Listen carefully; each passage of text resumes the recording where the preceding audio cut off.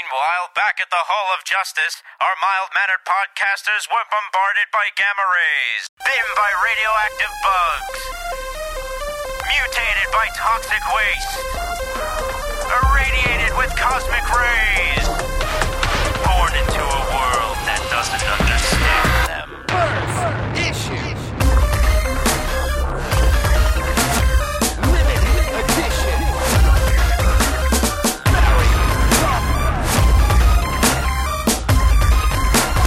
Origin story.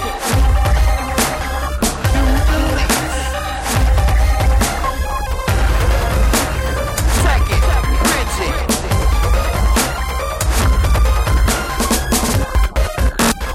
Talking comic. Hello, it is Wednesday, April 25th, 2012, and you are listening to the Talking Comics podcast. I am your host, Bobby Shortle, and I am in the house with Steve Say, Indeed. Bob Ryer, Konnichiwa. and Stephanie Cook. Hello. All right, so this week we're going to be doing a comics kind of show. We're going to be talking a lot about our books of the week is going to be kind of an expanded section, and then we're going to be doing some awesome listener questions that we got on Twitter. Does that mean they're awesome questions or they're awesome listeners or both? Both. Okay, good. Awesome applies to both. I'm fond of them. Yes. But before that, last week you guys were talking about Cabin in the Woods, and I was kind of left out, but I saw it this past weekend. Hooray! And it was amazing. Yes. It felt like all of the best Buffy episodes, best Angel episodes, kind of put into one movie in a lot of ways. It had that wit and that fun about it, and such a clever movie, just continually changing what it was over and over and over again. And I knew one of, I guess, the reveals or whatever from watching that first trailer, but that reveal is given to you so early in the movie that it's barely even a spoiler. So it was great. I didn't even know that a couple of the actors who were in the movie. So, and they're two of my favorite actors. So it was a good experience. Yeah, but we're still being very spoilery here. We that can't say too much. Oh, yeah. No, we can't. I was like, I didn't give you spoilers. No, we can't say anything yet because it hasn't made all that much money, which is sad. No, but it's made a okay amount. I mean, it's interesting. It's exactly what I wanted it to be, you know, and it feels like one of those movies that was made for me. Like they went into my brain. That's how I felt. It's my favorite movie of the year so far. Yeah, I think so for me too. Yeah, it's one of those movies that you want to go back in and see like right after you finish seeing it. Yeah. Yes. Absolutely.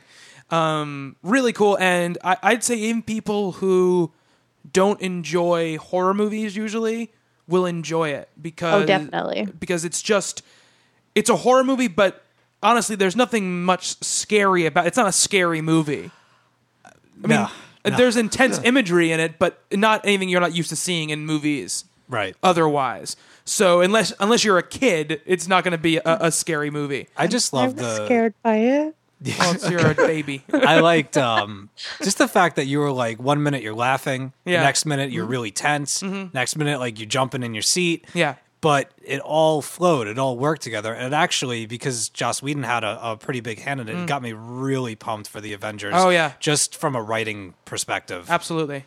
Yeah. And I love about the movie is that, this is not a spoiler at all, that it plays with horror movie conventions in a very interesting way, and is one of those movies that kind of reminds me in a very offhanded way of movies like Scream, and not in the fact that the movie's anything like Scream, but just in the way that it feels to me like this movie should at least be a touchstone in modern horror cinema, you know? No, I agree. I had some friends of mine saying that they didn't want to see it. They were anticipating it being jokey and making fun of horror movies. They went, no, the more you know about older horror movies, and as far back as 30s, 40s, 50s things, they're sneaking around in here, and literary allusions, 80s stuff, you know, the Harbinger and his goofy little gas station. It's all that stuff from Friday the 13th and Evil Dead all thrown together, and that's him, and this is over here. And Very Evil Dead. Yeah. You just can embrace and have a good time with it. And sorry, Stephanie, go ahead. Oh no, carry on, go on. It's just the writing too is classic. Either whether it's Whedon or Goddard, because Goddard comes from the Whedon school of writing, because that's his first job was on Buffy the Vampire Slayer. what Whedon always does is subvert genre. That's what he always does. He takes a situation you've seen 6,000 times in a movie before, plays it out 2/3 of the time like the situation you're used to seeing, and then has that one thing at the end that whether it's a joke or a twist or whatever that completely changes up what you think you're watching.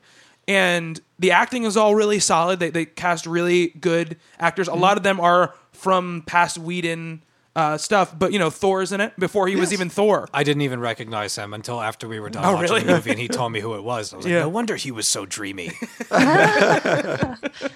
Well, they couldn't get him. I remember at the Q&A for the thing without it. This is spoiler free again. But I remember them talking about it because this movie had a lot of red tape because there was a lot of problems with the studio that was making it. Yeah, MGM. Yeah. So they went bankrupt and the movie kind of just got sealed up. And so Thor was a part of this project long before Thor was Thor. And so, he's talking about it and he's joking and he's like, well, again, without spoiling it, he's like, the things we do to Thor, he's like, they wouldn't have let us do those things to Thor had he been Thor at the time. It's such a fun movie. It's great, yeah. Four podcasters approve. They talked to Drew Goddard in another interview, and they asked him, well, were you worried when it wasn't coming out? And he said, the other movies MGM delayed?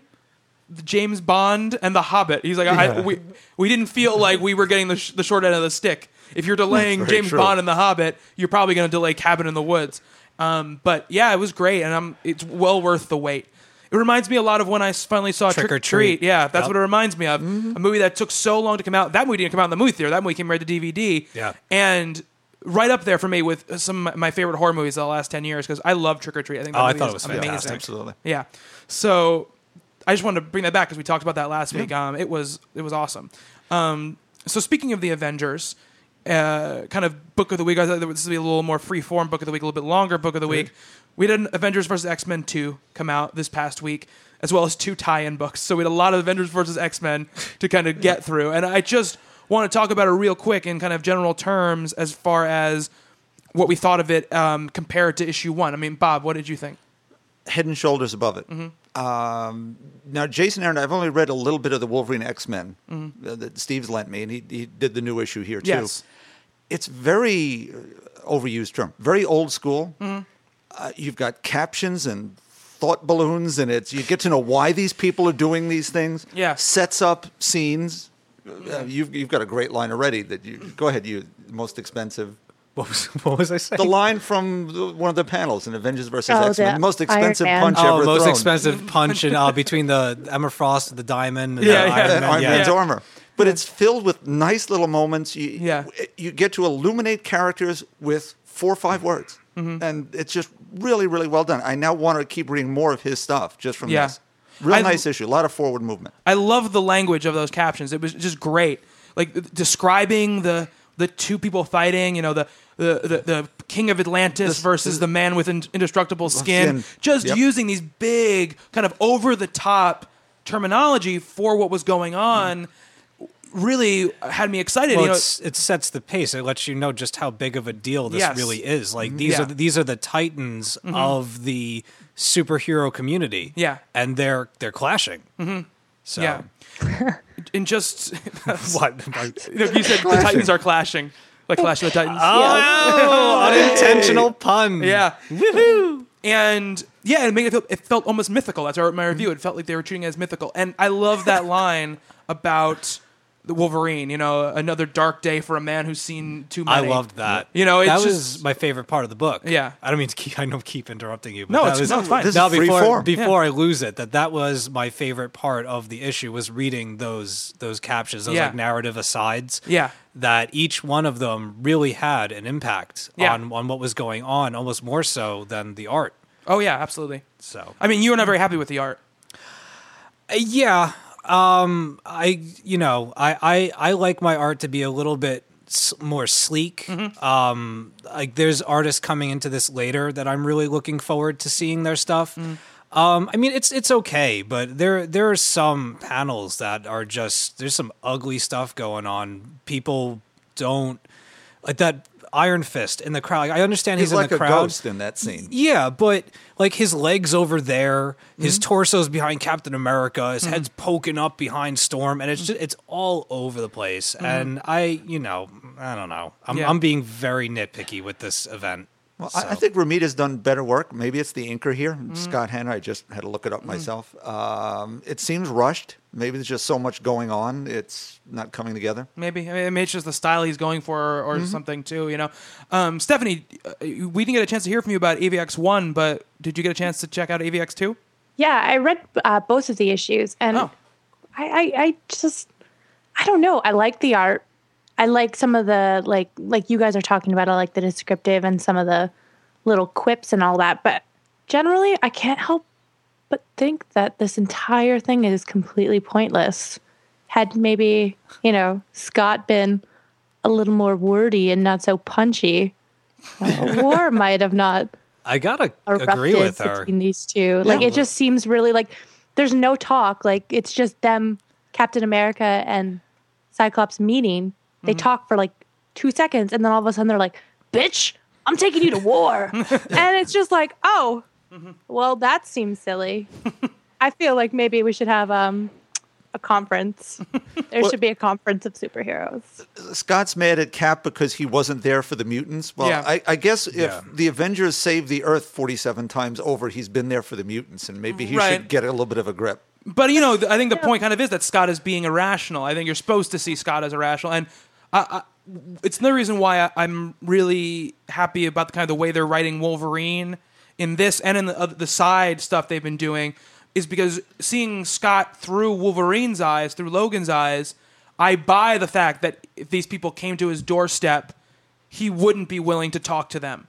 He's at the end of his rope, and you get this feeling from Wolverine that that's the reason he leaves the school, is that even though he's still friends with Scott Summers, he can't deal with how militant and on the edge of kind of sanity that he's become. And sorry, Stephanie, go ahead. It just seems like, again, silly to me because he's talking about, like, Scott's talking about how the mutant kind is almost extinct. There's only like 200 mutants left, and yet he's willing to risk all of those mutants to potentially save one that he doesn't know will bring back the rest. But he believes that she will, Yeah, but it could still destroy everything. I mean, I'm sure it won't because it's comic books and, it'll Marvel's it'll over after be this event. eventually. Yeah. But at the same time, I mean, it's kind of like, maybe you should have thought this through just like maybe a little bit. Maybe. Right. And I think that's a fair criticism of the character, but I think that's the point of the character here. I think that hope is, in his mind, is their only, I'm going to say this without making a pun, their only hope to have mutant kind go on because they believe that she's the only one who could, new mutants aren't being born. She was a new mutant that was born. So they believe that she is the one that can, bring the race back to where they want it to be. Is he being irrational, risking the entire Earth for the off chance? Considering what the Phoenix did the last time. Yes. To him personally and to everything else. Yeah. Does he mean that she's gonna be saving the race by having children? I think that's part of it. Yeah, absolutely. So they're all She's the Messiah. Yeah, she's the Messiah. but they're all gonna be brothers and sisters. Well, not a. It works in the royal family. It's gonna doesn't it? be Sexy mutant party. Yeah, it's gonna be a little bit of a backwoods community, wouldn't you think? That's true. That's very true. Well, they do have their own island, so I mean, do. people would kind of expect it. One of the things that I'm enjoying about it is a lot of the Wolverine stuff is that it seems as if they've kind of been pushing Wolverine in this more mature direction. Yeah. That he almost, to me, is kind of becoming like the next Charles Xavier. Like he's got his own school now. Yeah. He's being level-headed about it. I mean, he's still, he's still got a lot of rage and he'll still slice somebody up, but he's kind of being the go-between and the voice of reason. And he never used to be like that. No. He was the opposite. I do love that line that Spider-Man has when he comes along with him. When Wolverine infiltrates the school, I thought somebody a little less stabby should come along with you. I always find it amusing when somebody throws that word in. It's perfect for everything. Oh, stabby. What I do really like about the issue is the way it ends. I like that the ending kind of tells you this is not going to be the way it was before. The easy answer you thought maybe that was going to happen, we're getting that out of the way right now. It's not going to work. So there's going to be something else. And it won't be pleasant. right. And what I like about the issue is that it surprised me. You know, it went a different direction than the last issue. And that's one of the things I think is cool about this changing up the writers thing, which is Bendis's one. I liked it. I liked it a lot, but it was very safe. It was very normal. It was very run-of-the-mill. And this felt to me not run-of-the-mill. This felt to me, this is not what I expected. No, this was more like the two Bendis side projects. Yeah. Deeply character-driven. Yeah. And I mean, I like the Wolverine and the X-Men book, which ties into this. Awesome. I thought it was great. I liked the way that, again, you get to see Wolverine just struggling with this decision, and you get the portent of what he's going to try to do in AVX 2 in Wolverine versus the X-Men and the X-Men versus the X-Men. The portent. Yeah. I love your words. Thank you very much. Wordy. We need Very wordy. everybody's got their thing. Stephanie screws up people's names. We need like a word of the week from you. Well, my word of the week this week is portent. All right. All right. And I like both those books very much. I didn't really dig Avengers 25 very much. It just felt, to me, until the very end, which I guess sets up what this book is going to be doing while this whole big event's happening, it felt kind of pointless to me. You know, do we need to see Captain America getting his groove back? Because that's what the book is about. It's about Captain America, and of course he's going to get his groove back. It's Captain America. You know? And I felt the same way about that art you felt about the Ramita art in AVX. It's a little bit more detailed, but it still is not the kind of art that I guess I react to in a great way. Simonson was a big player 25 years ago. Right. He's not seen much anymore. Done a few things for DC here and there. There are moments that I like. There's moments with the Cap when he has his mask off. I like the cut of his chin and stuff. I like that stuff. I like the cut of his jib. His cut of his jib, yeah. Which is funny because the Wolverine and the X-Men art as well is not hyper detailed. It sometimes goes for that more, you know, this is a shape and a color that represents something. But for some reason, I react to the art much better because I guess it feels more deliberate to me. You know what it is? When they do, like, obviously, when they're focusing on a character, they're very detailed. But when they're kind of just standing in a group or they're in the background, they start to get muddy. Yeah. But with Wolverine and the X-Men, it gets muddy, but it's also still very stylish. It's almost as if the book has two different styles. Like somebody's face, like where it's just a line for the mouth. It won't just be a line. It'll be actually in an expressive line that gives that kind of muddy character. It still has a personality. Right. Even though they're not even supposed to be a real part of the picture. Right, Well, yeah. They have a lot of characters you can use much visual shorthand for. The Brood character, Brew. You can just sort of sketch him in with a couple of lines, and you know who that is. Right. Same with Beast. I think he's fun. I like him. And both of them make me really excited to read the Secret Avengers offshoot, where they're like the away team going to try to stop the Force in space. That I'm really excited about because I think that could be a really cool arc, and I really like Rick Remender. So, yeah. I just had a thought. The very beginning of Wolverine and the X-Men with them all betting. Oh, on yeah, stuff. yeah, yeah. I totally want them to go back to that, and the Phoenix swipes past everybody and just boom. So, Stephanie, you were not impressed by Avengers versus X-Men #2. Yeah. I mean, I liked aspects of it, but all in all, I think the series is kind of, pointless. Okay. All right. So going from one event to another, I'll just do my actual book of the week, which is going to be Batman #8, which is the beginning of the Night of the Owls event. Which, as much as I'm enjoying Avengers versus X-Men, I am, 6 times as excited about reading this Batman event than I am reading about that event. And that's Just 6 times? Just 6 times. I went with 6 times, Stephanie. All right? All right, just checking. Okay. it could go up as we move through. It could, absolutely. But right now it's at 6 times. He's reading it All right right. now. Yeah. You should have a meter on the site. Bobby is now 8 times more excited for the Batman event. The excitometer. Yeah. I love that. That's the word. That's the official word. And the main reason for my excitometer being higher on Batman is just because it's all based off Scott Snyder's Batman book, and we've talked about it multiple times and just how great it is.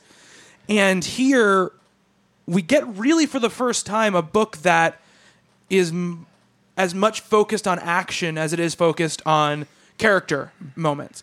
And that is an opportunity for a book to go wrong in a lot of ways because it goes away from what he's been doing so well. Thankfully, the book does not, I think, falter in the least. I think that he gives the appropriate amount of time to doing the character stuff. in the beginning of the story, Batman, Bruce Wayne is broken. He's like, I've made all these mistakes. What am I going to do? He's lost. He doesn't know what he's supposed to do. He's unsure of himself, and it's almost uncomfortable to see him that way. But it makes it even better when he inevitably gets that back. And it's great moments all throughout the book. We incorporate these villains that I think Scott Snyder's created, and I think they're great villains. I think the idea of them is awesome, and I love how familiar they are with Bruce and with Batman, and they have almost this comfort when they're invading Wayne Manor, which also feels sort of like an invasion of something sacred, even though it's happened a bunch of times. I mean, Bob, what did you think? Yeah, not like this. You're right. It seems, with so much recycled villainy, book to book, and all the things we're reading, that he came up with something. It's the equivalent of they did Ra's al Ghul all those years ago. Where Right. now you have someone who can go toe to toe with Batman, knows his secret, Yeah. can infiltrate anything he needs to do, can get there ahead of him really, and make things very difficult. You see more Bruce in this issue certainly than Batman. You do, yeah, and absolutely. so the action sequences are Bruce dealing with it. Yeah. And he's in, as you say, a place of weakness because he's home, but he's not comfortable in his home. Yeah. They're after him. Yeah, absolutely. And the second story, Yeah. which is a really nice setup for everything else, why you have to have all these books together, Yeah. which seems very organic as opposed to the rather forced Yeah. every other event we've seen in the last 5 years or so. Absolutely. And the art in the backup by Raphael Albuquerque is Yeah. awesome. It's great. And it's interesting because it's a backup, but it starts off right from where the book ends. So you get to see the same exact illustration done by two totally different artists. Both are equally great to look at, but it's just the Albuquerque's lines are they're so thick, and it's dark, and this splatter on all the pages and stuff. It's just great art, and I love kind of the theatrical nature and almost the operatic nature of all these different figures being pursued by the Talons and how they're going to fix it. It almost felt like the scene in The Godfather, the baptism scene. Yes. All these different things happening at once. I thought it was great. Steve, you read it, right? I love Batman. Yeah. Yeah. No, if I had to choose an event, it would be the Owls. It's just Scott Snyder's Batman has been one of the best books on the shelf. Period. Since we began this whole thing, and it's really awesome to see that it's already been so wonderful, and now it's branching out, that there is another event that you can attach yourself to that is just it's intense. Yeah. Can I say what everybody knows the basic premise, Oh, right? the premise you can say, absolutely. Okay, Yeah. that all the major players of Gotham are there. The Owls are out to get them. They're basically looking to cripple Gotham by taking out all of its people, and I don't know if it's been done before. I mean, they always go after them individually. Yeah. But to have it be like an operation and have it be so calculated and have everybody, they were all dispatched at once. Yeah. And it's people already en route, people already dead.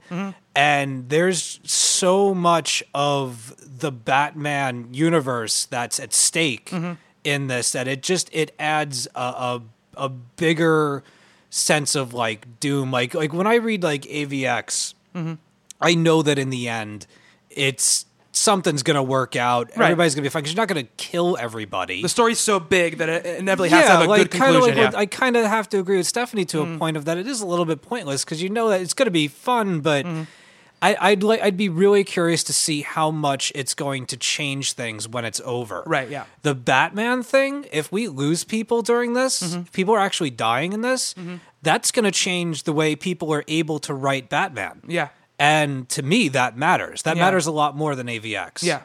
Because the story's on a smaller scale, because it's just Gotham, there's more at stake, I think. And there's more possibility for loss, than there is in AVX. And you lose major characters. Right. But there are B characters who can very easily hit the highway, and you'll never see them either run out of town or be dead. Everything changed. Yeah. I mean, not to keep going back to AVX, but if you think about these battles that are going to start happening today, actually, you have this person versus that person. Everybody, Magneto versus Iron Man. Everybody's like, oh my God, what's going to happen? Yeah.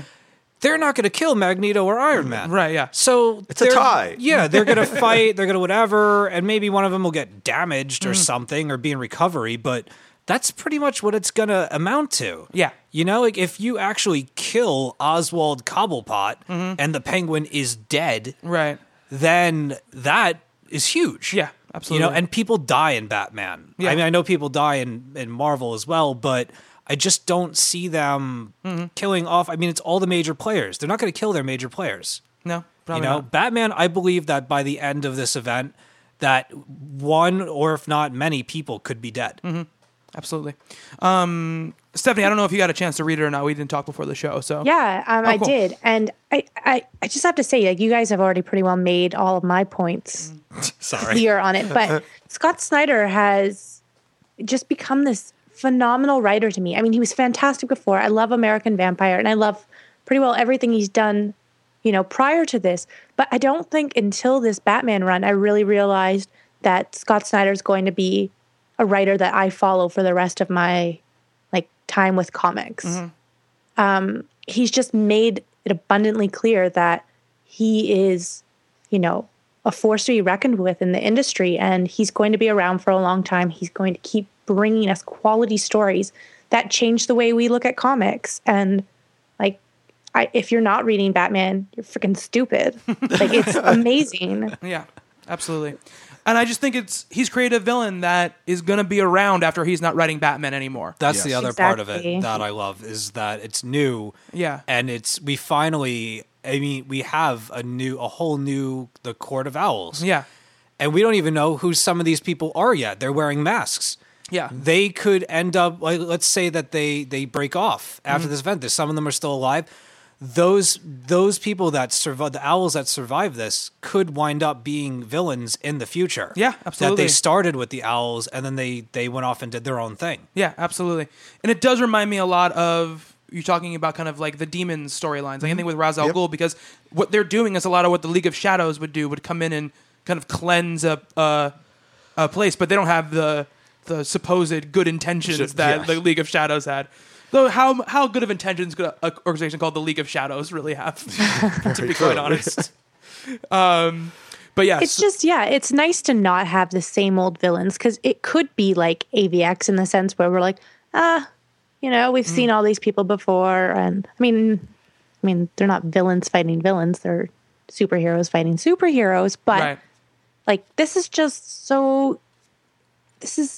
interesting to see, because like, I mean, this is probably one of the first times I've been following a series as it's come out where I've felt like a part of something that people will look back on years and years from now. Yeah, absolutely. And I think that's a great way to end talking about Batman. But there's also last week was also Nightwing number 8, which I didn't get a chance to check out. Which started. I did. It was. Was it good? Oh, it was awesome. Oh, cool. It was awesome. That's good. So I'm going to check that out, and then I think this week we have some more books coming out as well in the event. So I'm sure we'll be talking about it again a little bit next week. So that was my book of the week, and that was a good discussion. But Steve, what about you? You also have a DC book, right? Yes, I do. My book this week is Supergirl number 8. Supergirl just got done with her first major battle of the DC 52. She was fighting the World Killers. And this issue picks up right after that happens. And she's pretty much, it starts out with Supergirl exhausted. And all of the military, all the police of I guess, Metropolis? Yes. Okay. Getting my cities I'm confused. going to assume that's where she is. Yeah. It's got the Flatiron Building in it. Oh, This no, might it's be New York New York City. City. There you go. All right, so she's in New York. Everybody's, they don't know who she is, so they're out to get her. And she's exhausted. She's had enough. She's like, can you people not just leave me alone? Right, I yeah. can't speak your language yet. No idea what you're saying. You don't understand me, the whole bit. And somebody from the crowd comes to her defense, and I'm going to try not to screw this up. Siobhan Smythe. Very nice. Yes. She comes out of the crowd and she basically is like, what are you guys doing? Leave her alone, so on and so forth. And I'm always talking about how I like these aside books, that it's nice that after a major fight happens that you take an issue and you kind of just like, you relax, you go have some fun, you get some ice cream, you take in a show, you do something silly. And by the end of the book, you're like, you're ready to get back to business. Now, when I was sitting reading this, I'm going to try not to spoil this, but I'm reading this book, and I'm finally, like, Kara's got a friend. She's been alone, she's fighting with Superman, she doesn't know what to do, and finally she has a friend, and I'm like, yes. I actually, like, I was like, I felt good. I'm like, oh, that's so nice. Yeah. She has a friend. And I'm reading this, and I'm like, oh, okay, so this is going to be one of those, like, you know, kind of give you a rest type things. No. A little bit more than halfway through the book, I won't say what happens, but the book completely turns on its side and goes for the weird. And when I was reading it, I was completely in one mode. I'm sitting on my chair, my cat on the lap, the whole bit. And I'm like, oh, this is so nice. They're friends. They're hanging out, blah, blah, blah. And then all of a sudden, things just... it changed. The whole book changed, and they introduced new characters, the beginning of what I assume to be the new arc, and it's just... I read so many books this past week, but this was the one book that I remember that I kind of was like, what happened? Like, what just happened? I was completely in a mood just now reading one thing. I was all relaxed, and now I'm completely tense, and I have no idea what the hell's going on. And I loved that. I loved that feeling of being like a book that surprised me. So that was my book of the week, just because of the slap in the face that I felt that it was. Cool. And George Perez did the art on this, and he's not the regular artist. Yes. It's usually Muhammad Asser, I think is his name. And the art is very good. I mean, it's George Perez art, so he's, legend in the comic industry. But I gotta say, as good as it is, I prefer the other artist more. I like the more painterly style of the other artist. Bob, you look through it. I mean, you're I'm more a George big Perez. Perez fan. Yeah. We were talking about art with no detail. This is art with lots of details. Yes. Every window in an office building is drawn here. Right. But what he's always been best at, it's facial expressions. You look at what he manages in a crowd scene, Right. and everyone is different. Is just... Yeah. He was the guy, if you were doing a group book, you wanted Perez to do it, because he could draw 47 characters and have each one have an individual stance, body type, facial expression, eyebrows. It was just amazing what he could This is the imagine. exact opposite of what we were talking about with AVX, about how, or even Wolverine versus X-Men, that there's no, there's really no expression, but there's just this one panel of Kara and Siobhan walking through a crowd, and there's like 5, 6, 7 different things going on in just this one panel. Everybody's busy. People are muttering to themselves.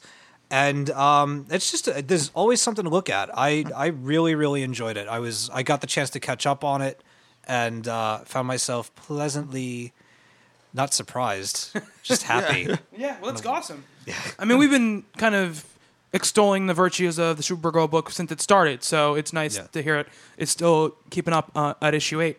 Steph, have you read Supergirl at all yet?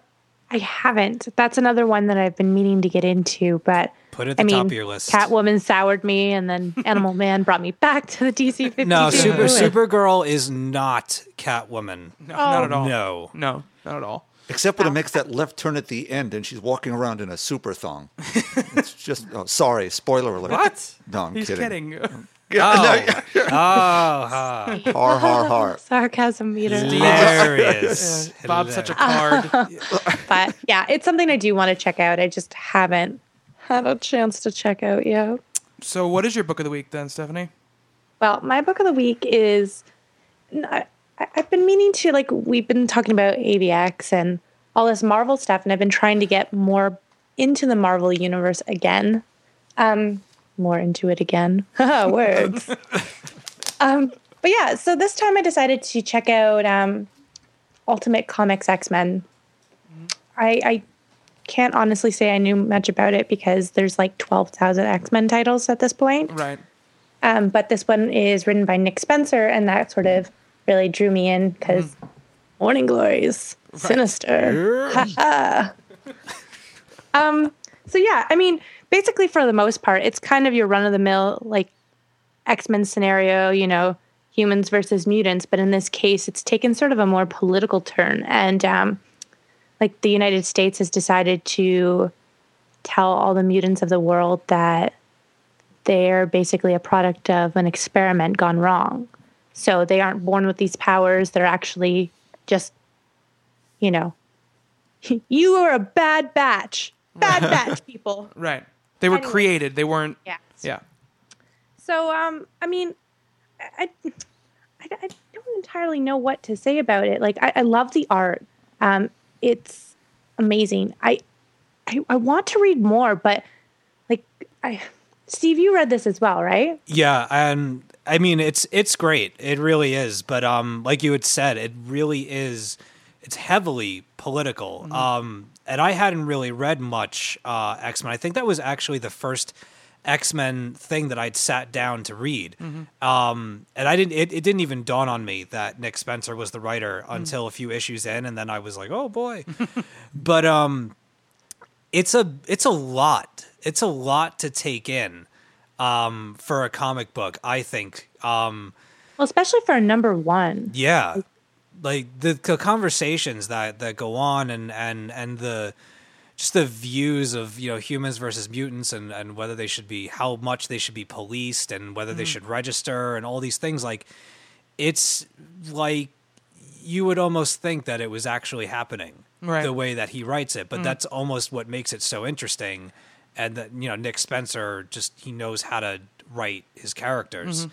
But it's a very daunting book. I have them all. I'm about 3 or 4 issues behind, just because sometimes I don't feel like sitting down and knowing that, like, this book is gonna take me 3 times slower to get through than, say, something else. Right.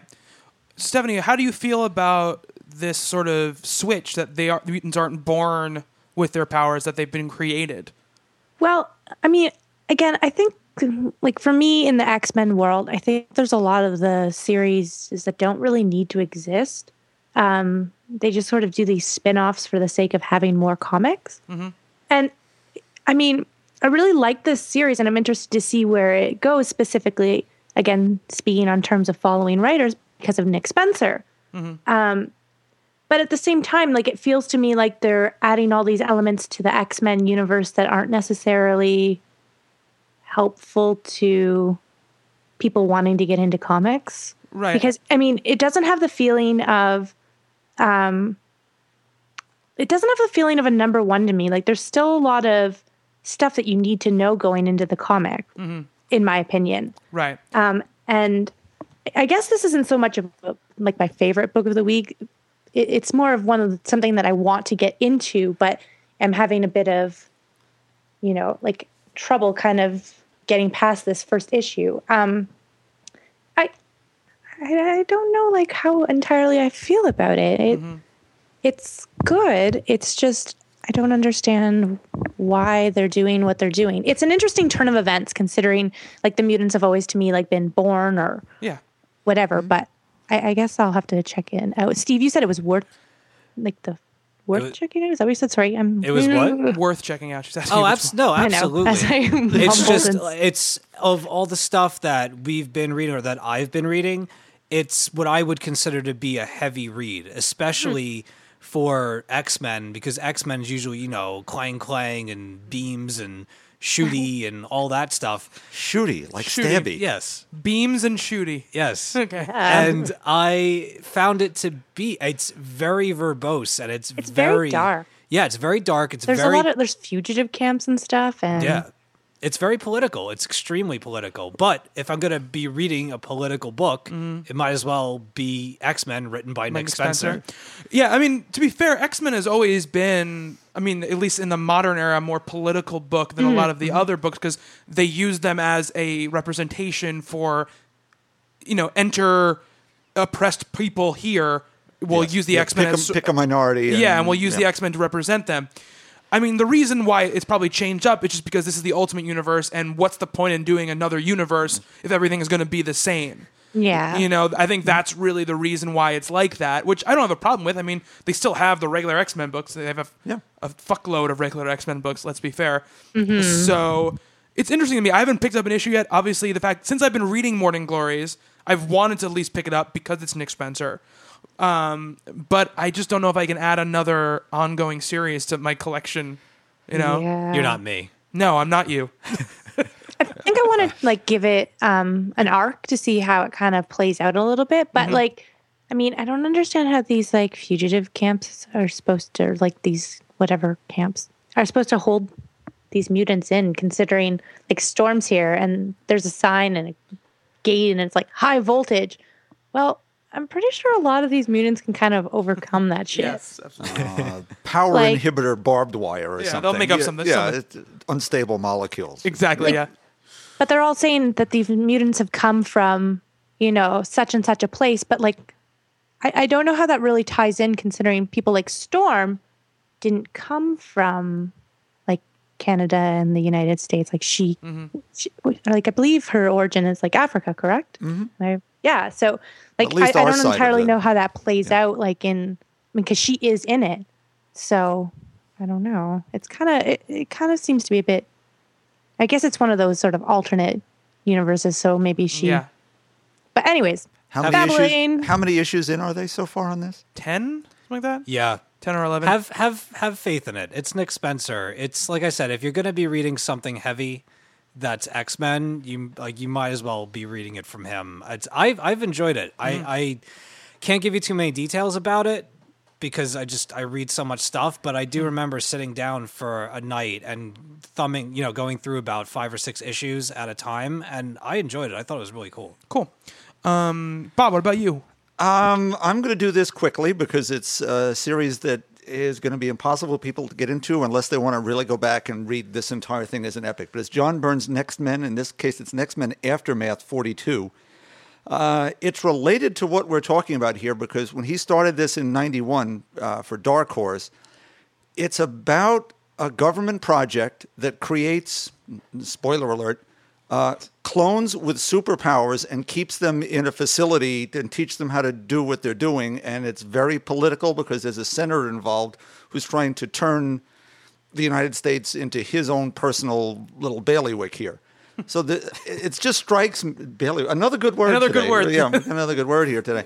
Full of words. Full of words. Word now with new words.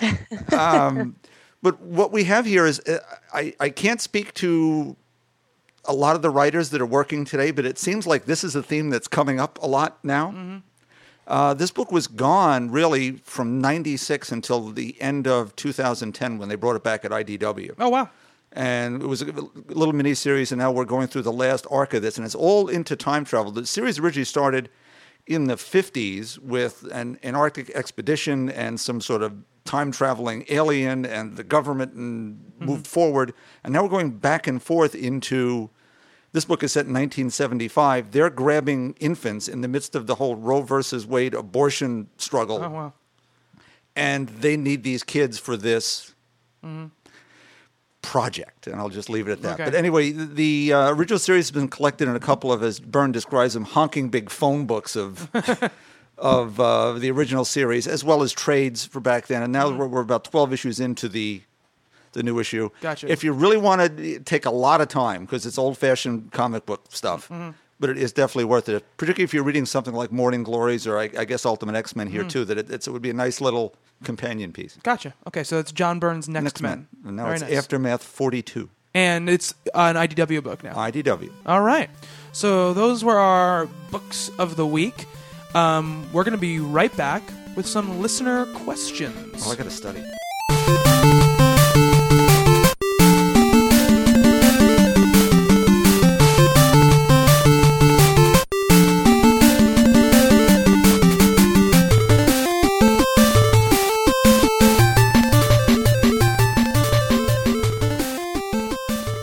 Right, we are back, and we're going to be talking about some listener questions. The question that sort of spurred this, and we talked about it a little bit last week, was from Comic Book Alex on Twitter, and he asked, if you could write for Marvel or DC, what book would you want, and why?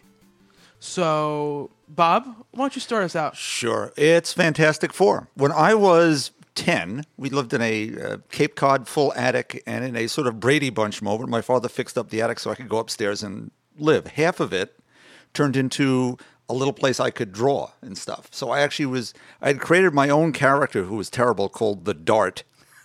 Sort of like Green Arrow, but with a dart gun. And I got very bored after like 4 issues and then started doing Fantastic Four stories. It was like an 11-year-old kid. So I would definitely do that again. So you have an arc in mind already, Bob, for what you would do? Yeah, it's Doctor Doom. It's got to be Doctor Doom. Okay, Doctor Doom. What about you, Steve?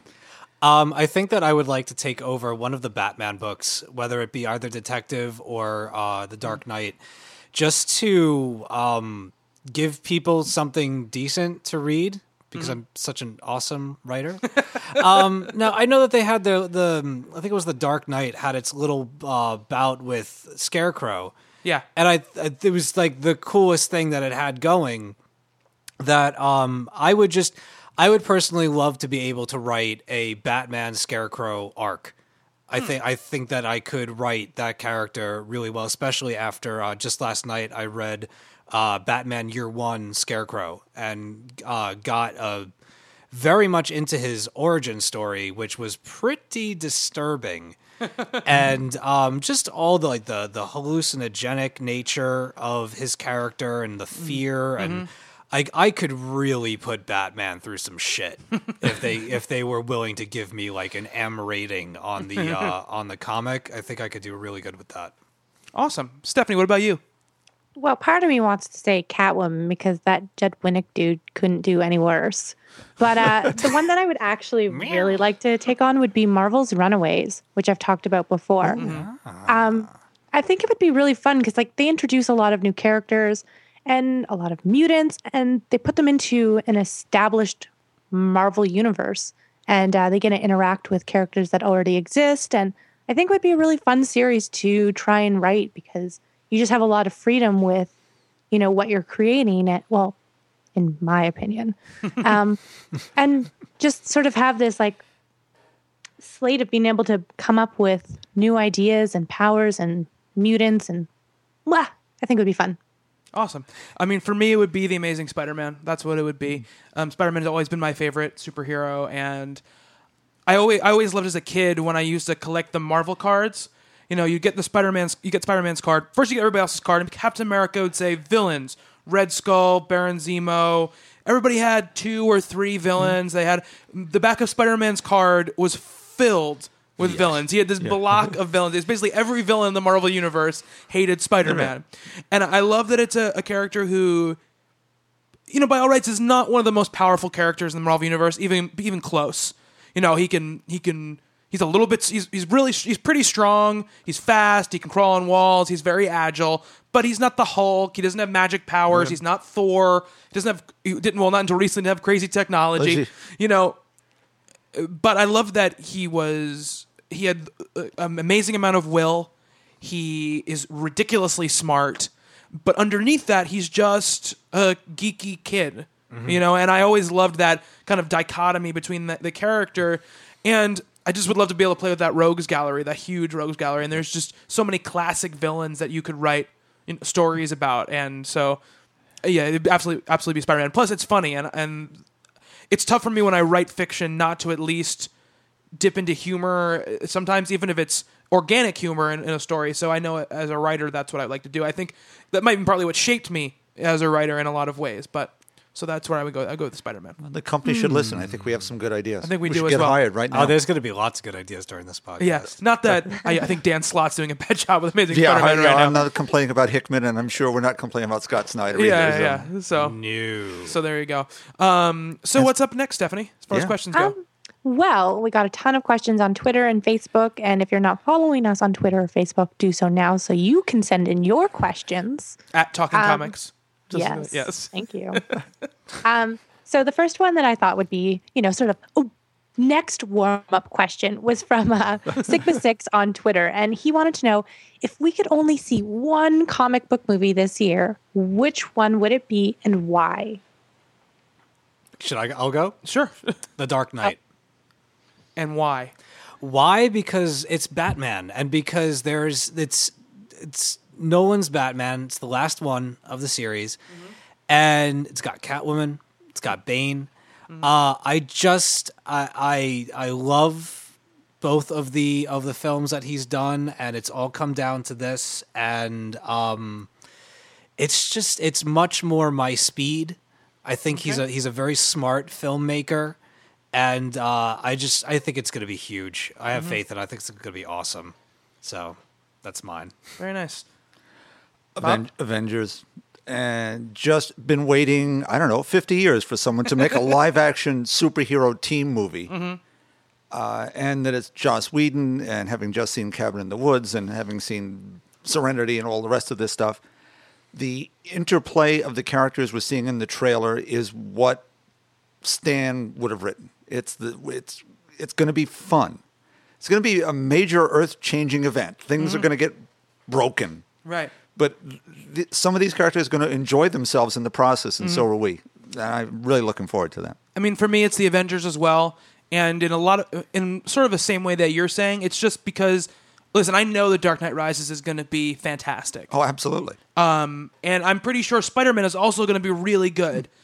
But I've seen a Nolan Batman movie before. I've seen a solo Spider-Man movie before. I've never seen whatever the Avengers is going to be. Yeah. I've never seen a movie that puts together 4 or 5 heroes that have had their own movies and successful movies, and now they're all in one movie together, directed by a director who, when I was 13 or 14 when Buffy came out, that was my favorite show and might still be my favorite show in a lot of ways, So there's so much about the Avengers that's just exactly the thing that I want. Now, if I had to only see the Avengers and not see Dark Knight, I'd be a little bit sad, don't get me wrong, but that about the Avengers is the thing that's got me excited. My only trepidation with the Avengers is that I'm worried that the character moments aren't going. I mean, he knows how to portion out his scenes and his characters. I just hope that nobody gets gypped. From what I've heard, the advanced stuff, it's no one does get gypped. I've heard that there's all really satisfying character stuff. Well, if they're tied for me. Like Dark Knight Rises and Avengers, I'm super super excited for the Avengers. But if I had to choose one, I have to go Batman. What about you, Stephanie? I have to go with the Avengers on this one. I love The Dark Knight Rises. Well, I will probably. I love The Dark Knight, the Christopher Nolan stuff as far as Batman goes. Yeah. But like you said, I love Buffy. I love Joss Whedon. I loved Cabin in the Woods more recently. And I'm really stoked for this film. I don't necessarily love all of the films which the characters have come out of. Iron Man 2. But I think that this is going to be a really solid franchise, and I'm excited to see everyone in it. And while I think, again, Dark Knight Rises, I would really be bummed if I didn't get to see that as well. But the Avengers kind of has this more appealing sort of serious side, but it also looks like it's going to be a lot of fun too. Yeah. Whereas the Dark Knight Rises is going to be like a total bummer. So, yeah. That's going to just be wah wah. And I definitely think out of the two, the Avengers is going to be the more fun of the films, which is another quality that I really value in a movie I pay like $1 zillion to see in theaters. Right. Well, we've got into some of these trailers, the longer trailers now. It's the classic Marvel moment: superheroes beating each other up. There's some mistake. We still don't know why. Yeah. But just Iron Man and Thor squaring off. Yeah, I saw like a 5-second clip of that fight. Yeah. It was really cool. I haven't watched any clips. It was really cool. I want to be surprised. It was really cool. I watched a little itty bitty bit, and it started. I just turned it off because I didn't want to watch any more of it. But it was a great little Robert Downey Jr. moment. There's a Hulk Smash preview that's on right now. Yeah, that too. one is awesome. Ooh, I didn't see that one yet. Well, Captain America turns to the Hulk and he goes, "Hulk, smash!" Oh, Yeah. So That'll it's be good. pretty exciting. It's pretty exciting. So we got Dark Knight Rises, Avengers. What's up next, Stephanie? So Caleb Versailles. There we Anyways, go. the Sleep Drifter. He wants to know, what's your favorite comic run or series that was canceled before it was properly finished? And I think Steve was going to take a shot at this question. I'm going to give a throwback to one of our early guests. I'm going to say Green Wake. For Curtis Weeb's Green Wake, I was really, and I'm not just trying to kiss his ass, I was really, Liar. You love it. I was so into that. It was such a cool world. I loved the mystery. Like, is it limbo? Like what? There was so much. The beasts walking around, the changing of the colors, the palette changed with the arc. Like it was all green and murky, and then it was all blue and icy. And like if that had kept going, like there could have been like like a passionate arc with like fires and reds and pinks and oranges, and just it was such a cool world for these strange stories to unfold that I was so it was the first cancellation of a series that I was really like like this was just taking off, and I felt like they had kind of pulled the rug out from under his feet. I know he's got other projects on the way, but that was something that if it had kept going, and even when we interviewed him and he said that he had plans, that it just got cut short. Yeah. And I really, really would have loved to have seen that in its entirety. I thought would have been awesome. At least he got to end it, though. Yeah. Yeah, no, and the extra pages, they got like six pages extra for the final issue, and it really, those 6 pages really did it justice, and I was very happy with what he was able to do with it. Yeah. But that was the first thing that I'd come along where I'd been reading it and been like, wow, this is so neat, and then the news came, and I was very upset. Yeah. It reminded me of the end when Dollhouse was ending, because in the end of Dollhouse, Joss Whedon tried to pack in what they were going to do for about 6 seasons in the last 6 episodes. Wow. So there's a wild amount of content in those last 6 episodes. The show goes in crazy, crazy directions because it's just doing all these different storylines he wanted to get done with so he could finish the show. And that's what kind of the last issue of Green Wake felt like to me. I could tell that it was, this issue's done, but now it's really done, so I have to go back and fit in all this stuff. So there's a lot of information that gets metered out at the end. But no, that's a good one, Steve. I didn't even think of that. It's a really good one. Bob, what about you? I could pick a whole lot of things here. Look, the original Silver Surfer run only lasted about a year going back. Just didn't find an audience. Recently, the New 52 canceled a couple of things like Zatanna that Paul Dini was doing that I really loved. It's Spider-Girl, which for years was the best book Marvel had going. They tried to start another universe. It was the A2 universe. It's 20 years forward. Okay. So May Parker is the daughter of Mary Jane and Peter. Okay. And she discovers she has Spider-Man powers. He's retired because in a battle with, I think it was Electro, he lost one of his legs. Oh, wow, okay. So now he works for the police department as a chemist and a scientist. And in Kane is the older Kane is in the book too. Oh, interesting. They have a new generation of Avengers. Okay. It's the American Dream instead of Captain America, and Thunderstrike and all sorts of stuff going on. Sal Buscema, Ron Friend's art, very 1970s. Tom DeFalco doing the writing. Great little book filled with cool character stuff. It was canceled 3 times and brought back with acclaim, once as an internet book and then published again. And now it's gone, never probably to see the light of day again. Just too many cancellations, but a fun little book. I've been toying with picking that up. It looks I'm sure you have. It looks like I've been swayed. There's not. I don't really have a series that's been canceled from underneath me, but I think you both read the Widening Gyre, the Kevin Smith Batman run, and he did. I think it was like 6 issues, and there was supposed to be another 6 coming out. And I don't think he's been canceled. I think he hasn't written it yet or whatever. But that's something that I wish I could finish off because I loved that story. I loved where it left off. And I like that story too because it's outside of continuity. It's just a Batman story, and I really enjoyed that. It was a Tim Drake Robin, so. It's a really cool book with really cool art. Stephanie, do you have anything? Yeah, it wasn't canceled or anything, but because of the DC 52, it got, rebooted, Canceled. and that's the Stephanie Brown Batgirl. Love the shit out of her as Batgirl, and as much as I'm happy to see Babs back, I miss her saying things like, stabby stabby to Damien and all kinds of delightful things. And I mean, Steve, you talked about the Dracula, Supergirl, Batgirl crossover. I have only 2 more issues left of my entire Batgirl collection. There will be pictures.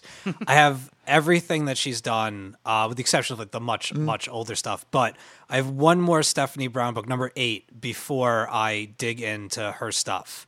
But the one that I did read was phenomenal. I love her, and so that's my lament for Stephanie Brown. I love her after that one issue, so I can't wait to get into the rest of them. Cool. Next question, Stephanie. So this one sort of, I guess, ties in a little bit to the first question in a way, and it's from Chris, who is Bellarec14 on Twitter. Is he the little Anyways. the little egg? Yes, the little, unhatched Twitter. I don't know. Anyways, whatever. So he wanted to know, who is your favorite author and what character would you like them to write a story for? All right, I can go first on this one, I guess. Go ahead. Yeah. I'd say probably Jeff Lemire would be my favorite author right now, I would say. It's close with Scott Snyder, but Scott Snyder's already writing the book I would want him to write. Not that I don't love Animal Man, but I would like to see Jeff Lemire. I got down to two. I'd like to see him tackle either Doctor Strange or Venom. Those are because I think that he could do. I mean, I think Venom is having a good run right now with Rick Remender, but I'd like to see how Jeff Lemire could get his hooks kind of into that, the battle between the two entities that are going on there, the kind of darker side of what's going on there, the more surreal nature. And I think it's perfect for Doctor Strange in that same way, which is all this magic and crazy stuff. And I think it could really work with that thing he's been doing in Animal Man, which is to go from this normal guy to these crazy circumstances. And I would love to see that, because they're not characters that I know that well, but what I've seen of them, I feel like they would work really well with that Good creator. choice. Yes. Steve, what about you? All right. Now mine, I'm not quite sure if this has been done yet. So this is like my original idea that I hope somebody's probably going to tweet us and be like, "You already did this." But of course, my favorite writers are the Luna Brothers. I would absolutely love. I don't think it would have the impact in a one shot, but I'd like to see either a 2 or 3 parter of an Alfred Pennyworth comic, and I'll tell you why. The Luna Brothers do emotion really, really well. Characters they're human, they're vulnerable, the whole bit. I would absolutely love to see at the beginning of the arc where Alfred was before he worked for the Waynes. I want to know who his parents were growing up, so on and so forth. But more so on the emotional side, every time that Batman and Robin have come to him, barely breathing, slashed up, bones broken, and he's mending them, he's stitching them back together. He cares for them like nobody else does in the Batman universe, more so than anyone. Yeah. Not to mention all the times where he's had to drive the Batmobile. What is it like to be Alfred driving the Batmobile? Or him dressing up as a Batman decoy, where he's had to put the suit on and stand in for Batman. And there are these crazy, heinous, sinister villains going around that he could get a bullet to the head or wind up in one of, Joker's getting gassed or something. Like, he's an old man. Yeah. What is going through his head as he's doing this in order to protect his would-be child of Bruce and now Damian or one of the other Robins? Yeah. I just think it would be really interesting to see what they would do with it if they actually got inside of his head and told like a good 3-issue thing about what it's like to be Alfred and care about one of the greatest superheroes that's ever been. What is it like to have to basically be the one responsible for their well-being? Yeah, absolutely. So that's my vote. It's a good one. And as long as Alicia Silverstone isn't in it, it's perfect. Yeah. Stephanie, what about you? So as you guys know, I love Brian K. Vaughan, and I would definitely pick him as my favorite writer. So the series I was kind of thinking of, I mean, Brian K. Vaughan both had a hand in Runaways and Lost and all kinds of other things. And another favorite series of mine is Morning Glories, as you all know. And I think it would be really interesting to see somebody who, Morning Glories is so clearly inspired by things like Lost and even Runaways to me, that I think it would be kind of interesting to see the person who inspired this take a shot at writing an arc for this series. If that makes any sense at all. Just want to take it away from Nick Spencer, huh? Well, no, I mean, I love Nick Spencer's writing on this series. I think it's absolutely fantastic, top-notch, definitely one of the best series out there. But if he decided to take a break for an arc, I definitely think Brian K. Vaughan would be an interesting choice to put a spin on it because of its sort of familiar territory, but he always puts an interesting spin on everything, and I think it would be interesting to see that. I agree. Very cool. Good choice. Bob. For me, it would be John Byrne. and it'll never happen because he's never going to work for Marvel again. Right. But I'd love to see him take the Fantastic Four back again. Hickman's going to leave, and Lord knows what hands this is going to fall into. It's probably going to go right down the drain again. That's where it's going to be been a for years. dark day for Bob Yeah. Meyer. Yeah, because I will continue to buy that no matter what. I just can't break that string. I'll do that with a lot of other things. There's just too much history there. So he did the second best run on this book back in the 80s. He understands the characters, treats Sue as something other than eye candy. She's, to him, the most powerful member of the team. He had her do things that nobody else had ever come up with before. And it's that family, it's the Ben thing he does right. That's what I want. In a perfect world, John Byrne doing the FF. Awesome. Stephanie, what's up next? So I think we'll try out this question here from Jason Ford, who is Thunderduck 360. He wants to know, what would our favorite Avenger team be? And when we say Avenger team, it's comprised of only 6 people, not every single Avenger you love. Oh, I was going to say Steve and Mrs. Peel, but okay. We're talking about the other ones. Okay. How now, brown cow? I love that saying. So I guess maybe who wants to... Bobby, how about you start? Maybe? Sure, I'll go first. My first 4 are very normal. It's Iron Man, Thor, Hulk, and Captain America. But then I would go with Hank Pym, Ant-Man, because I love the character of Hank Pym, and I think he does a lot for that series. And I love that he's a genius like Tony Stark, but he has much more of a conscience. And he's always kind of like, well, should we really be doing this? Should we really be punching people every, you know, the violent part of it always turns him off. So I really like that. And I'm going to go with Doctor Strange. I like a little magic in my That's Avengers. interesting. And as a loner, having it fit in, that's a nice little bit of drama. Yeah, Sure. I like that very much. I mean, I thought about, because in the recent years we've had Wolverine join the X-Men, we've had Spider-Man join the X-Men, X-Men, the Avengers, but I would rather read almost those characters separately and not in a team-up book. So that's my set of Avengers. What about you? I'm torn here because I have a real fondness for what they used to call Cap's Kooky Quartet. Okay. In Avengers 16, everybody left but Captain America. Okay. And he ended up with the Scarlet Witch, Hawkeye, and Quicksilver.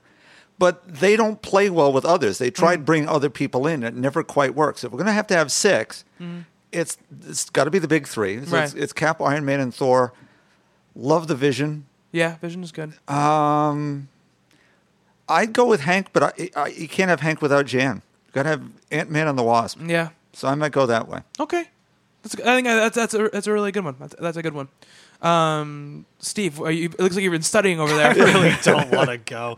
All right. I'm looking at the roster here, and I'm going to have to say Spider-Man, Okay. Thor, Wolverine, Psylocke, Miss Marvel, and Emma Frost. Emma Frost is He's an having X-Man. the sexy party. Emma of Frost is an Avengers. X-Man, though. Does it matter? I know. I'm just They're always switching sides. true. They're in bed with Yeah. everybody. It's true. It's true. It's true. In this case, it'll be lots of ladies. Yeah. I had 3 dudes and 3 chicks. I know. I could have made. I could have made an all-female Avengers team. It's true, you Want me to could've. do that? I'll do it. They did You that should. once. I They did that. kind of expect these things from you. Yeah.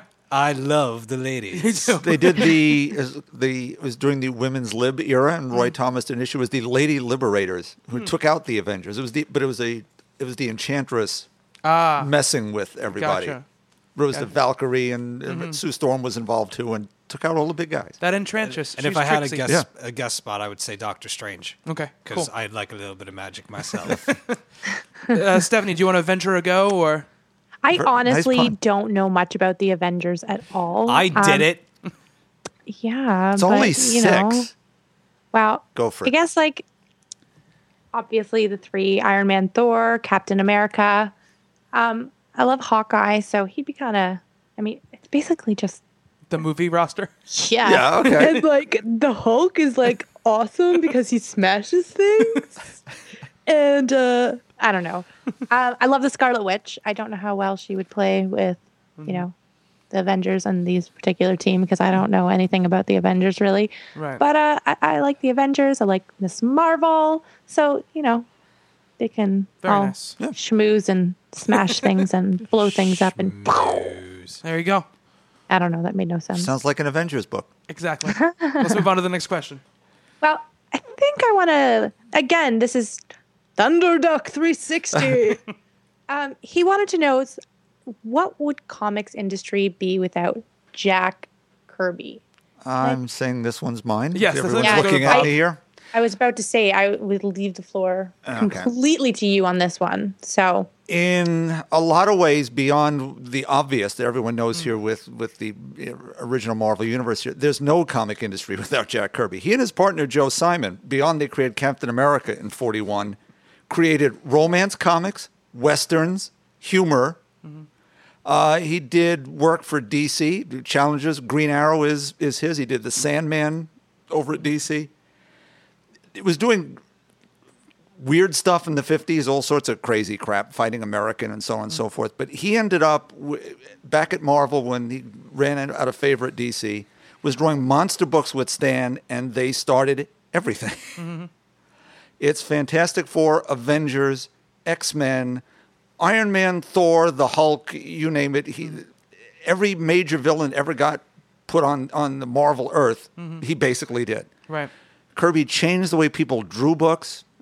His anatomy is not what's in the books. If you went to a guidebook, how do you draw the human body? No, but how you draw a comic book body, how you draw a comic book fight scene, everything comes from Kirby at this point. Even things that don't look like Kirby Right. are from Kirby. Yeah. It's like the Beatles. Yeah. Even things that don't sound like the Beatles are pretty much from the Beatles in some way. Jack Kirby is the king. I was privileged enough to meet him, and he was just a lovely man. Signed my FF1, tried to sell me some artwork, which I didn't buy, which was really stupid. Yeah, there's no comics without Jack Kirby. Period. End of rant. Okay. I want to ask you a follow-up real quick. Sure. About Steve Ditko. Because Steve Ditko drew the first Spider-Man, obviously. What do you think of Steve Ditko? Love Ditko, and not everyone does. The odd thing with Spider-Man is Stan gave it to Jack. He gave everything to Jack. Steve was also doing the monster books, though. Jack did giant monsters that stepped on things. Steve Ditko did regular guys that weird things would happen to, more Twilight Zone stories instead of giant Godzilla movies. He gave Spidey to Jack, who drew a superhero. And Stan was not happy with it. That's not what he wanted. He wanted the quirky teenager that you Right. fell in love with. He gave it to Ditko, and it's a marriage made in heaven. It lasted about 4 years until Steve wanted more input and so on and so forth, and Right. it fell apart. But it's really, that's the other half of the Marvel Universe. That's the interior stories. It's the littler things. He also did Doctor Strange. Okay. He's the original artist on Doctor Strange. Awesome. Very nice. All right. So what's up next, Stephanie?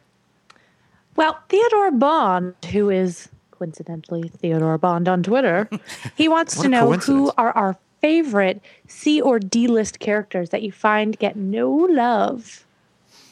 So I don't know. I think a few of us had a couple answers to this, but I don't know if all of us did. Bob. Luke Cage. Absolutely. He's a sidebar character in a couple of books right now, and he's getting some love here and there, but not nearly enough. When he came on the scene in 1971, in the midst of the blaxploitation film era, it was a gritty, and not in the way The Punisher is gritty, but lived in a part of New York that the Avengers and the Fantastic Four didn't live in. He lived in Times Square and above a movie theater, and did things in a community we didn't see for people who didn't see superheroes around. It was a different New York. I'd like it to go back to that. And I think it would be a neat way to bring that character back to life. Very cool. Mine would be a character I brought up before. Would be Ant-Man.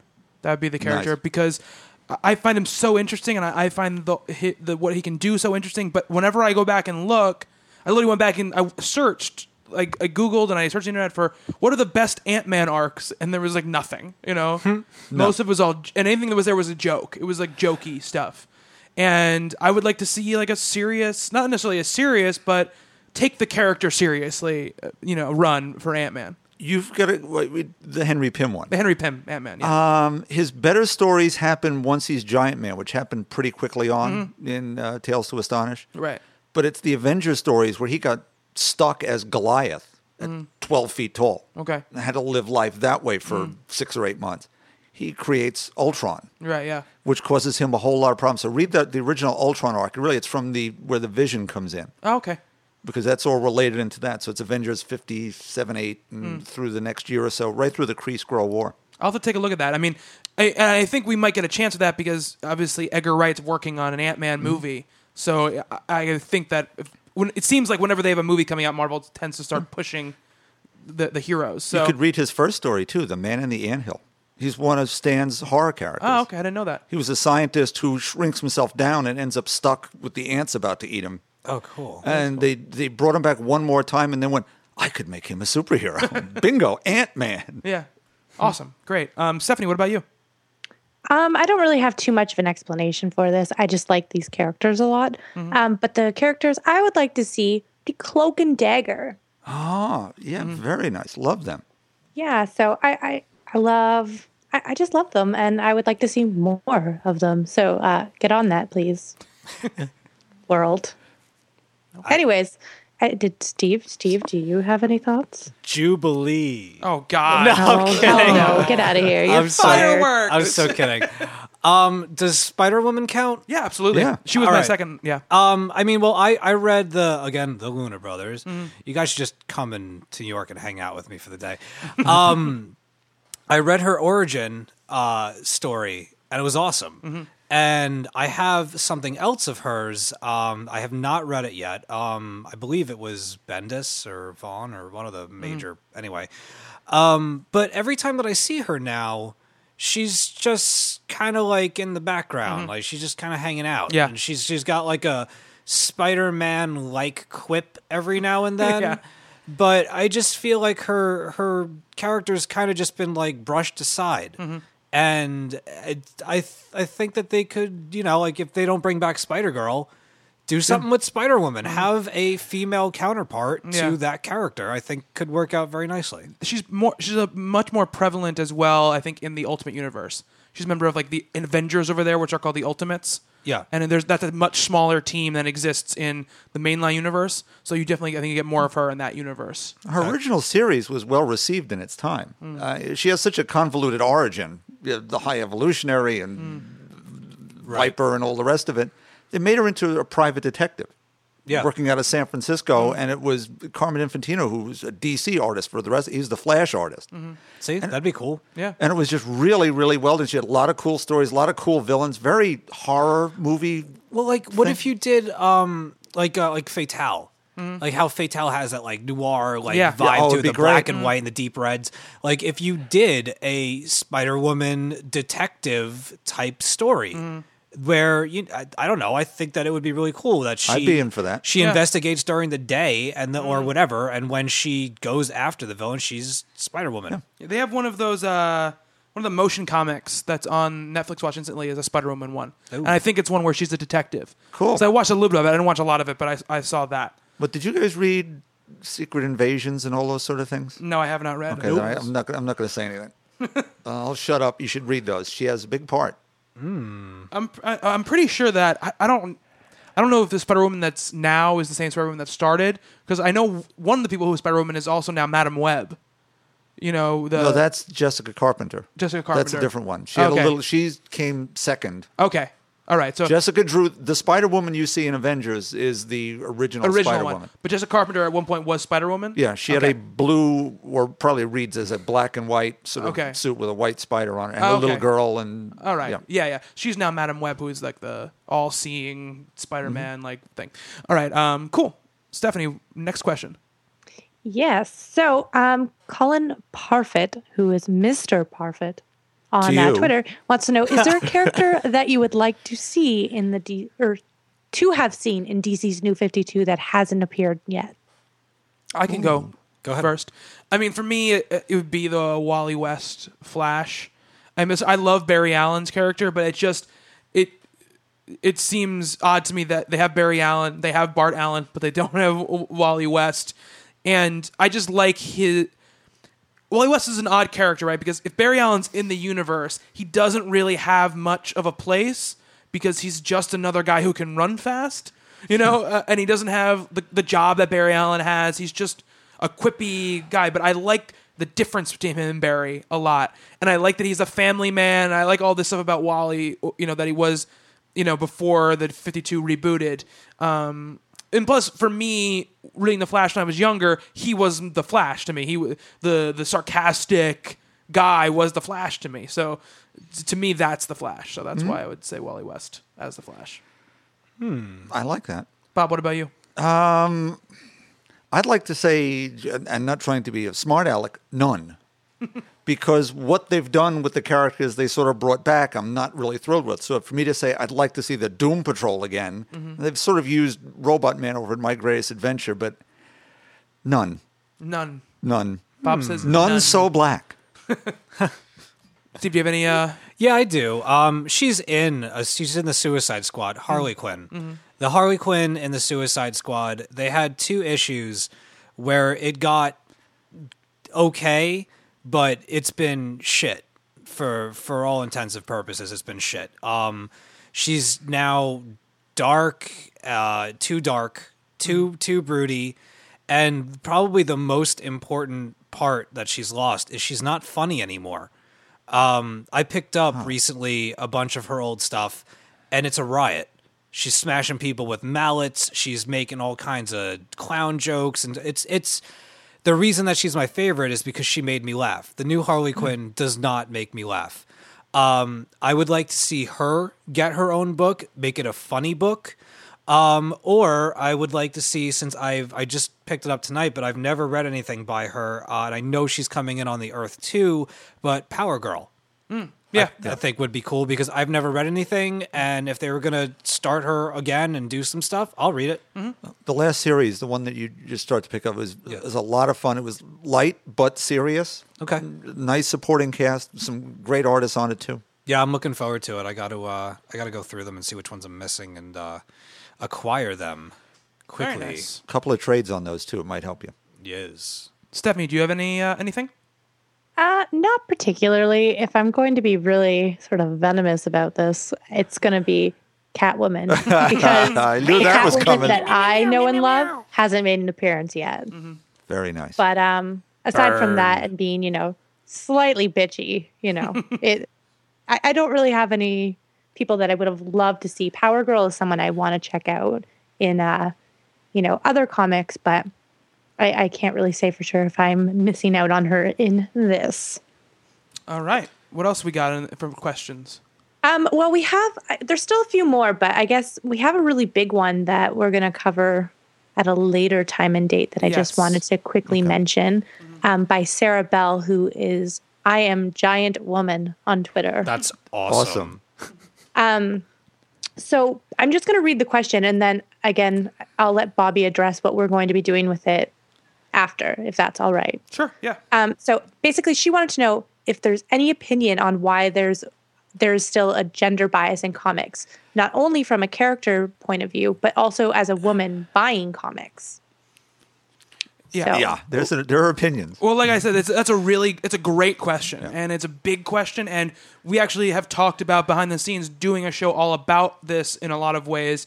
We're just trying to find like a great guest to be on the show to kind of talk about it with us. So I didn't want to do this question and have it be a 5-minute, 10-minute answer. I want to give this question and what this question means, the time it deserves. So I'm going to say in the next few weeks, we're definitely going to do a whole show about this. Because we also got an email from a listener named Amy it was a great email. It was an awesome email. And it's all about this as well. And I really want to address it. So that's why we're not doing your question tonight. But we're going to focus on your question and questions like it on an entire show very, very soon. So Looking forward to that one. There is a question that I wanted to bring up. Sure, Quite yeah. frankly, because I did the research. okay, oh yeah, we were coming back to it. I just had it. Oh, okay. I just wanted to mention that one. Do you want to read it? Yeah, sure. I was gonna. Well, since you kind of. Anyways, but Colin Parfit again, Mr. Parfit. He wanted to know what DC 52 books will be canceled next, and who should get a book, and hasn't yet. Okie dokie. I assume that was the one you speak of. Yes, it is. And I will read you something that if you haven't seen it, Colin, it's from bleedingcool.com. And this was a list of, it says the 12 lowest selling titles that have not been canceled are, in highest selling order, Batwing, Hawkman, Deathstroke, Frankenstein, Agent of Shade, DC Universe Presents, Fury of Firestorm, Resurrection Man, iVampire, Grifter, Blue Beetle, Voodoo, and Captain Atom. Now, what this means is basically you could assume that when they do cut the 6 books that will eventually be cut from the 52, that it'll be the bottom of this list. So you figure Captain Atom, Voodoo, Blue Beetle, Grifter, and unfortunately, iVampire, I think, needs to stick around, as well as Resurrection Man, I also think is worth keeping. But they would most likely be the first ones on the chopping block. Right. As far as what they'd be bringing to the table, the only one that I know that's absolutely confirmed so far is Kid Eternity. Yeah, that's part of that. I think it's part of that. What is that new anthology series? National Comics. National Comics. That's Jeff Lemire is going to be writing that first arc. Sweet. That's Kid Eternity. It's going to be like DC Universe Presents, but it's going to be rolling over characters. Yeah, the only reason I'd say that those 6 and below would not get cut is only if they have some sort of they're in the DC plan for some other run of books. They can't get rid of iVampire. I mean, I think they're crossing over with that, so I think Yeah. they're going to have to wait to see some new sales figures. So that may get a reprieve. They can't get rid of it because I say so. Yeah. I mean, if nothing else, much like what Scott Snyder's done with the Talons and Court of the Owls, at least we've got, like, iVampire has introduced some pretty cool characters. And I don't know, again, I don't know if they're all new characters. I don't know if they've been in the universe before, but they're certainly taking more of a front and center, view than they have before. So at least they're in the universe now. I think just because their books get cut doesn't mean they're going to be erased from the universe in a lot of ways. I mean, not that Batwing, I think, was the best selling of the worst selling you have on there. I don't think that's going anywhere just because you have the new Batman Incorporated book that's starting soon. Right. And that he's part of that. So Unless they fold him into that. that. Maybe that's more of a death knell for him than not. But we'll have to see. The thing about those books, that you read those lists to me, I'm not surprised by any of those books being on in the bottom. No, I'm not surprised by them. Yeah. I just think that between Resurrection Man and iVampire, I think it's a shame. Yeah, no, it is a shame, but I'm not surprised just because of the names. Like, even Frankenstein, Agent of Shade, it's a great book written by a great author, but because it says Frankenstein on it, so people are like, oh, this must be stupid. I'm sure that's what people think when they look at it. Yeah. And it's just not true. Stephanie, I'm sure you want Catwoman to be canceled.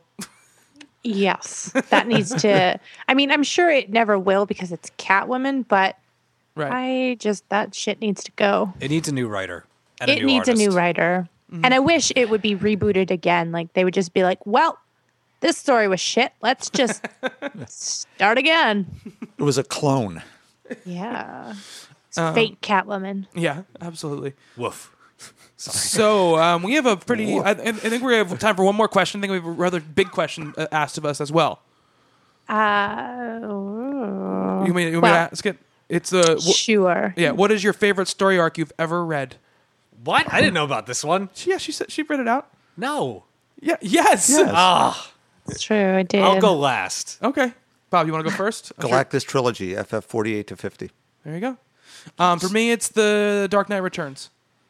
I read it recently. Actually, I read it in the last couple of years, but it, like, even with all of this is amazing. This is redefines what Batman was. Even knowing all of those things, reading it, it felt, even reading it now, fresh and different because it's not the way Batman is now. Even there's so much in there, and it has that a fire to it. And a lot of Miller, I think, earlier work has that to it. Before he became a Frank Miller style, before he became almost like navel gazing on himself, where things became more over the top and more misogynist and more all those other things that he became known for as he went along. Frank Miller became known for big, huge action and beautiful books with not a lot of character to them. Dark Knight Returns has so much character to it, and it's an uncomfortable book to read in some aspects. It's a very dirty, ugly future that he's prognosticating, but the final battle between Superman and Batman is just, it's amazing to me. And you had to see it when it came out. I mean, you yeah. couldn't have, obviously. Right. But it was so different and so groundbreaking. Yeah, a very special time. Yeah, there's this great line in the beginning. Bruce is like racing that car, and he thinks he's going to die in that car accident. He goes, "This would be a good way to die." Yep. But not today. And the way the way it ends is it's that perfect. It's the biggest example of the way Batman can beat anybody, even a broken old Batman. Is going to take on the most powerful being in the world, and I think it's amazing. The shame of it is the sequel is miserable. Oh, it's horrible. And what it eventually did, and this isn't his fault, right? But what happened since to that character and the way the character is written, all gets thrown back to that without people remembering. Though this is that broken old bitter Batman, from the future, There's got to be somewhere in between, and then you can't cast the 30-year-old Batman as emotionally scarred as the 60-year-old Batman. It doesn't make sense, but but even if you look, but Miller didn't follow that because you read Batman Year One, that Batman's not that same Batman from Dark Knight Returns. It's just I would love to see them do a movie version of Dark Knight Returns. Just do that arc, just do that one story. I think that would be amazing. Maybe that's where we go next. Maybe that would be great. That would be amazing. Stephanie, what about you? I feel bad because I've talked about a couple series more than once now. Fine. Fine. Well, Go anyways, for it. the one series that I love, like personally, it's one of the best beginnings to a series I've ever read, and that would be the first arc to Morning Glories. It so perfectly builds up this. I mean, it doesn't give you a lot to go on, but it's one of the only books, the only comics I've ever read that just continually leaves you wanting so much more without giving you like nothing. And the mystery and the what the fuckness and it's all very heavy and awesome, and it's great. If you haven't read it yet, do it. Don't be a loser. Read Morning Glory. Absolutely. Girls by the Lunar Brothers. There you go. Probably the most significant comic book of my life, I would say. Wow. So, very fateful day, very, very, very close to home, and it introduced me to my favorite writers. So I'm gonna go with Girls. Awesome. So that's it for questions from listeners. I want to go real quick. We did some Twitter responses. I put out that question about what DC or Marvel book would you want to write, and we got some responses back. So I just wanted to run through those real quick.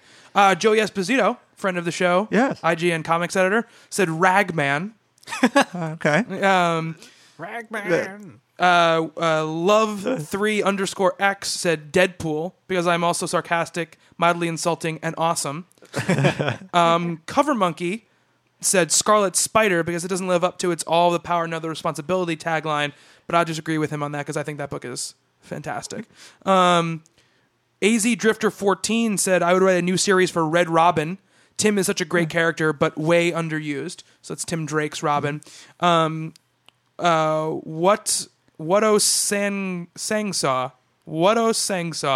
on Twitter said Detective Comics for sure. It's a lifelong dream because it's all I read growing up.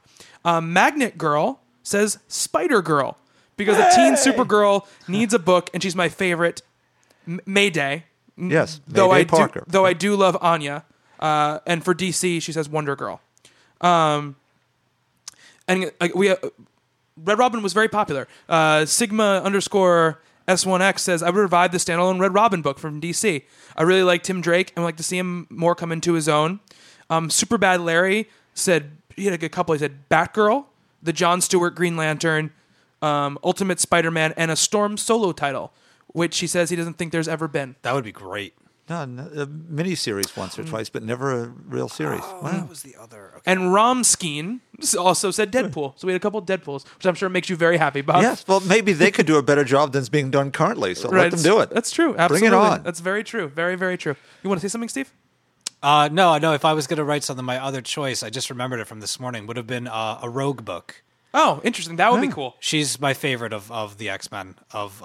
She's going to be on my Avengers team, even though she's an X-Men. She's going to cross over, too. You're really having all these X-Men betray their friends. You're just like, get on the Avengers. Isn't that what it's all about? Yeah. They're mad at Scott too. Get lost. get We're outta leaving.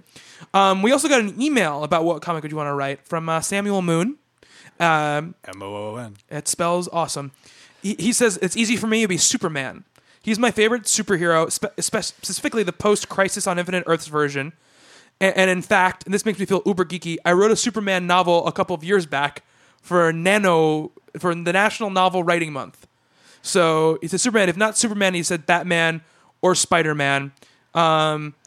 He also said he started reading Ultimate Spider-Man, and he loves it. And he wanted to thank us for recommending it. And he says, thanks for the show. You guys rock. Samuel Moon. So do you. You rock too. Sam, I know you wrote me a much longer email. It was like a novel, and I read the whole thing, but I just couldn't read it all on the show. So I just want to let you know there, buddy.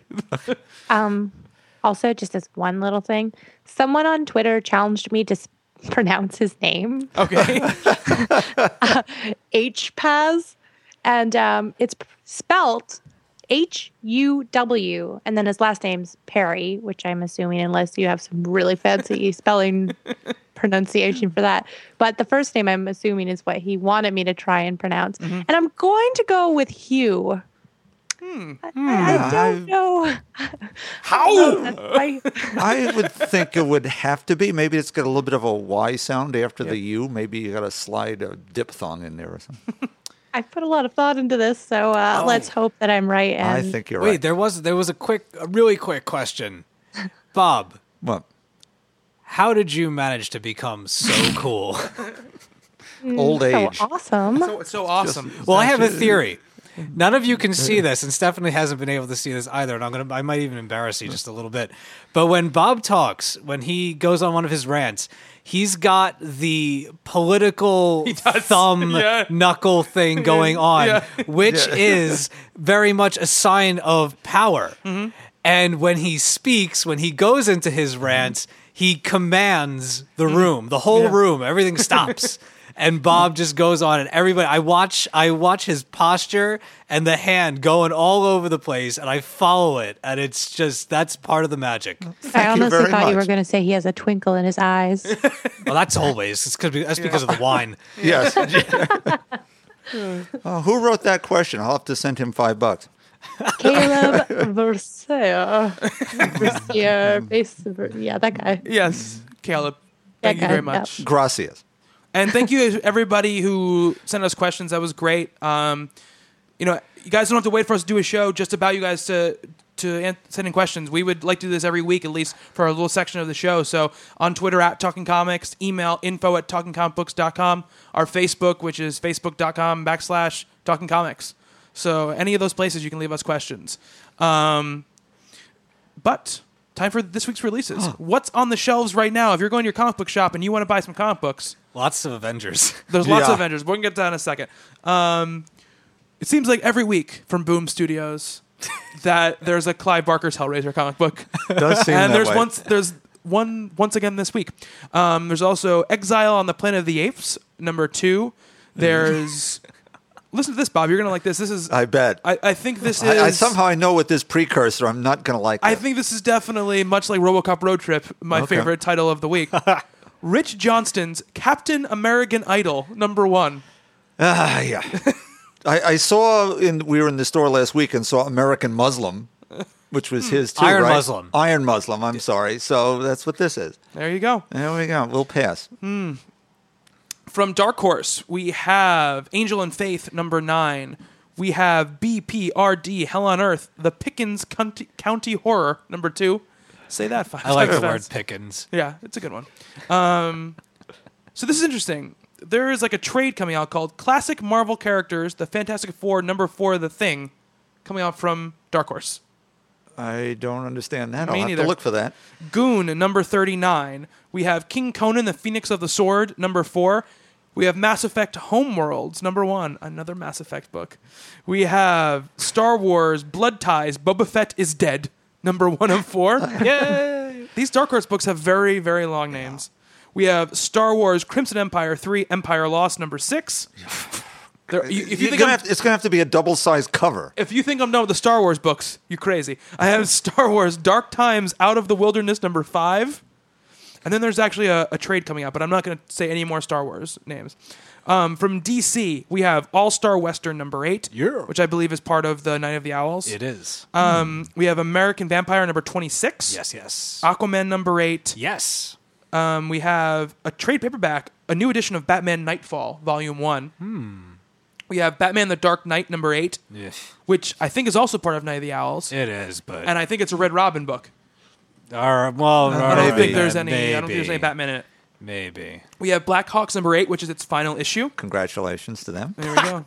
We have Flash #8. Yay. We have Fury of Firestorm #8. And it's a dry room, by the way, tonight, Steph. There's no very line dry. here That's today. why we're having the issues. It's exactly right. Gears of War #23. Green Lantern New Guardians #8. I, Vampire #8. Yeah. Justice League Dark #8. Yeah. The New Dead Wardians #2 of 8. Yeah. Savage Hawkman #8. Spaceman #6 of 9. We have Superman #8. We have Teen Titans #8. Uncharted #6 of 6. And Voodoo #8. There's also the first volume of the new Stormwatch. There's the trade paperback Beautiful artwork from this past for one. Stormwatch. Very cool. Dynamite Entertainment, we have Army of Darkness #3. Again. Yeah, it feels like there's one every week, doesn't it, Bob? Too many of those. Yeah, Garth Ennis's Jennifer Blood #12. One of those, too. Yep, we have George R.R. Martin's Game of Thrones #7. A lot of initials from this company. It's true. We have Green Hornet #27. Kirby Genesis #7. I wish he was doing it. Unfortunately, he's dead. We have Merciless: The Rise of Ming #1. Very Flash Gordon-y. It's true, a little flash. This could be like Stabby. I can do Flash Gordon-y, okay? I want to true. get in on this. It's true. Ninjets #3. Stolen from Empowered. I'm going to repeat that. Vampirella: The Red Room #1. Could you try that again? Vampirella: Okay. The Red Room I like #1. I like the way you said it the first. Vampirella. Warlord of Mars #17. There's one of those every week, too. Yeah, there is. they But gotta it's- make up for it's the always movie. something. It's either Marvel or DC's putting out a John Carter book. They're putting out something called Warlord of Mars. There's a lot of that business going on. From IDW. On Mars.